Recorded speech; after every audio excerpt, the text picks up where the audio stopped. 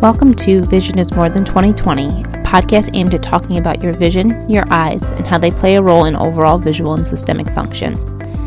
Drs. Zolnicki and Lakowski, with the help of various guests, will work to help you understand more about your visual system and all the pieces to the vision puzzle. This episode is brought to you by Aries Academy. Aries Academy is the most complete sports vision at-home training program in the country. Aries Academy was developed for athletes by optometrists by combining traditional tried and true vision therapy techniques with the most cutting-edge sports vision programs in the market. Aries Academy has many different programs for all types of athletes to develop their visual and neurocognitive systems. Head to www.ariesacademy.com for their 1-week free program if you're interested in learning more about what sports vision training is all about. Hi, everyone. Welcome to this week's episode of Vision is More Than 2020. Today's episode is going to be a Dr. Z and Dr. L episode, and Dr. Z is going to be highlighting a case, a very special case where she really was truly a good Samaritan. I'm really looking forward to her sharing this story with all of you listeners. For our weekly insight this week, I really wanted to highlight the national blood shortage crisis. The American Red Cross is facing a huge blood crisis right now. It's really the worst shortage that they've seen in over a decade right now. So I just wanted to remind all our listeners to get out there, donate blood if you are able to. This is really on my radar because my husband runs the blood drive through his school.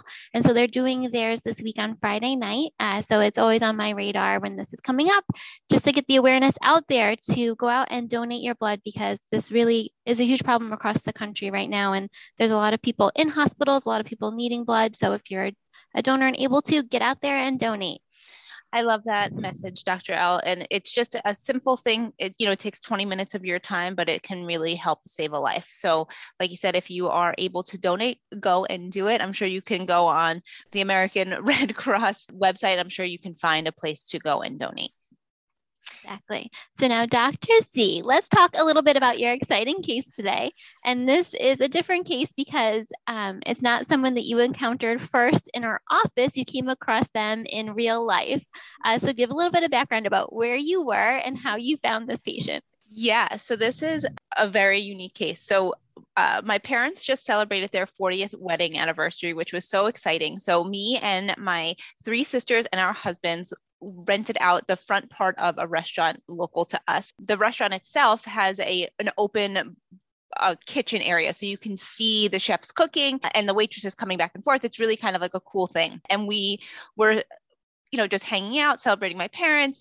And I just happened to, we were standing and mingling. It wasn't like we were sitting at the bar unless we were eating, and we weren't there quite yet. And so we had just ordered food, and I just happened to look into the kitchen, and I see a waitress come in, and I see her covering one eye and then the other. And I was like, oh, that's weird. And then she did it a few more times. And I said to my husband, I was like, something's wrong with her vision. And my husband was like, what are you talking about? Like, what, like, who are you talking about? Like, what are you talking about? I said, she just covered her eye. She's covering and uncovering her eye. Something's not right. So now I, by nature, am a little bit more reserved than my husband, as Dr. L can attest to. And my husband was like, we have to say something. I said, I'm not going to bother her. Like, I'm with the family. Like, she's fine. Like, and she is working. Like, I'm not going to say anything. My husband was like, no. He was like, if you think something's wrong, let's talk to her. So he whistles at her and waves her over. And he's like, my wife's an eye doctor. She said that something's going on with your eye. And she was like, oh my God, like, how did you know? I said, well, I saw you covering and uncovering your eye. And she was like, yeah, my vision in my eye just went black. I said, it just went black? She goes, yeah, I was serving and I my vision in my right eye just went black. And now I'm like super dizzy and fatigued. So she was like, I really didn't eat that much today. Maybe I'm just going to have a cup of coffee. I said, okay. I said, listen, like, there's not much I could do for you right now, right? Like, you're working. I'm in the middle of dinner with my family. I'm not in my office. There's no pain. I said, I'm going to give you my business card. If you are still uncomfortable or you can't see, call me in the morning. Now, mind you, this is a Saturday night. So offering to see her on a Sunday morning. But I said, like, let's just make sure she's okay. So now I don't see her for the rest of the night, right? And like, I kind of like just went out of my mind, if I'm being honest, Dr. L, right? Because I was enjoying my family. There's very rare opportunities that I'm with all of my siblings without all of our kids, right? There's 12 grandkids between all of us. So I was just really enjoying the night. I had the thought when I got home, like, oh, I hope that woman's eye is okay. There are so many differentials, like you just don't know. So Dr. Z really is a good Samaritan, because when your vision blacks out, it could be a whole slew of various things, but on the high end of that differential list are some very serious eye conditions, and often ones connected to something going on systemically, because the vision blacking out an eye could be decreased blood supply to that eye. So it is very crucial that anyone that's experiencing this symptom does seek eye care. So let's move forward. Did this patient reach out to you? Did you end up seeing them in office? And what did your exam show if you saw them? So Sunday morning, I wake up. I don't have any messages from her. I kind of on my way, right? My daughter and I were going to see my sister to spend the morning with her and her daughter. And literally, as soon as I get in the car, I get a bing on my phone that says, "Hey, Dr. Z, I still can't see out of my eye. I'm really, really nervous." So I'm like, "Where do you live?" And she lives in a neighboring town. I said, "Listen, I'm literally driving past my office. Meet me at my office in 15 minutes. So here we go. I take my daughter with me to the office, super professional, right? I'm in my Sunday best, not really my Sunday sweats. And I go to the office and I have her sit in the chair. I set my daughter up with some crafts, and first things first, right? Like, let's check vision. And she keeps saying, we cover that I can see only the top half of the letter, right? The letter E. She's like, I know it's an E, but I only see the top of the E and part of the middle of the E, but not the bottom. Oh, same thing. I only see the top. So in my head, the two big differentials, right, are like, is it something like Dr. L had alluded to? Was there something systemic going on, or maybe was it a retinal detachment? So I said to her, and her central visual acuity was reduced. She was like about 20/60 or so. And she said that she never wore glasses before, but she hasn't had an eye exam, and she doesn't ever know when she had an eye exam. She says that she had a systemic workup back in September, and she said everything was fine. So at that point, I get her dilated, and then while she's dilating, I run a visual field on her, and I wanted to, because she was complaining of that missing bottom part of her vision. So I wanted to confirm that. And unfortunately, it was there. It was confirmed on the visual field, and it respected the horizontal line, where it was really like a very stark difference. You could see everything superiorly, but everything inferiorly was gone. And she was panicked at that point, Dr. L. And I was trying to calm her down. I said, listen, like, I don't know what it is just yet. Something's definitely going on. So I bring her into the chair. She's dilated, and I look in, and I'm like, no, this can't be what I think this is. Now, for those that are listening, I have been out of school for quite some time, but I do a lot of binocular vision. I see some ocular health, right, in our office, but not a ton. And I did some more corporate vision therapy that was more just like basic eye exams, some disease, but not a ton. So now what I think I'm seeing is something that I've only ever seen in textbooks, right? So I was like, this can't be what I think it is. And unfortunately, she had something called a branch retinal artery occlusion, which to the doctor, it looks like the whole half of the eye is not getting blood. And essentially what that is a stroke in the eye, which is kind of scary. There are not many eye emergencies, right, Dr. L, that we know of, right, where most things with the eyes can wait. This is not one of them. This is an emergent situation because it can be indicative of a vascular event happening again. And this time it might not be in the eye, it might be in the brain, and the patient could die. Yeah, exactly. So what can be happening with a branch retinal artery occlusion is a little piece of plaque has broken off from somewhere, traveled through a blood vessel, and the blood vessels in the eye are very, very tiny. So once it reaches that point, it can actually block off an artery, and then that whole area is not getting any perfusion or blood supply. So if a plaque has been thrown off and reached the eye, that can be happening anywhere else in the body, including your brain. So a stroke in the eye can mean that a stroke in the brain could have happened, could be pending, so really needs immediate attention. So Dr. Z, is a wonderful optometrist who's always on guard and never off duty. And then she noticed these visual symptoms in this waitress and was able to see her so quickly.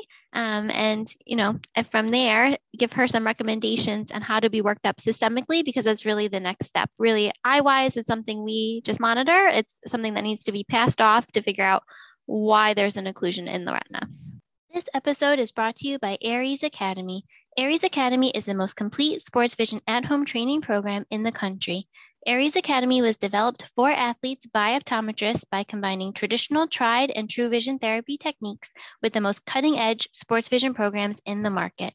Aries Academy has many different programs for all types of athletes to develop their visual and neurocognitive systems. Head to www.ariesacademy.com for their 1 week free program if you're interested in learning more about what sports vision training is all about.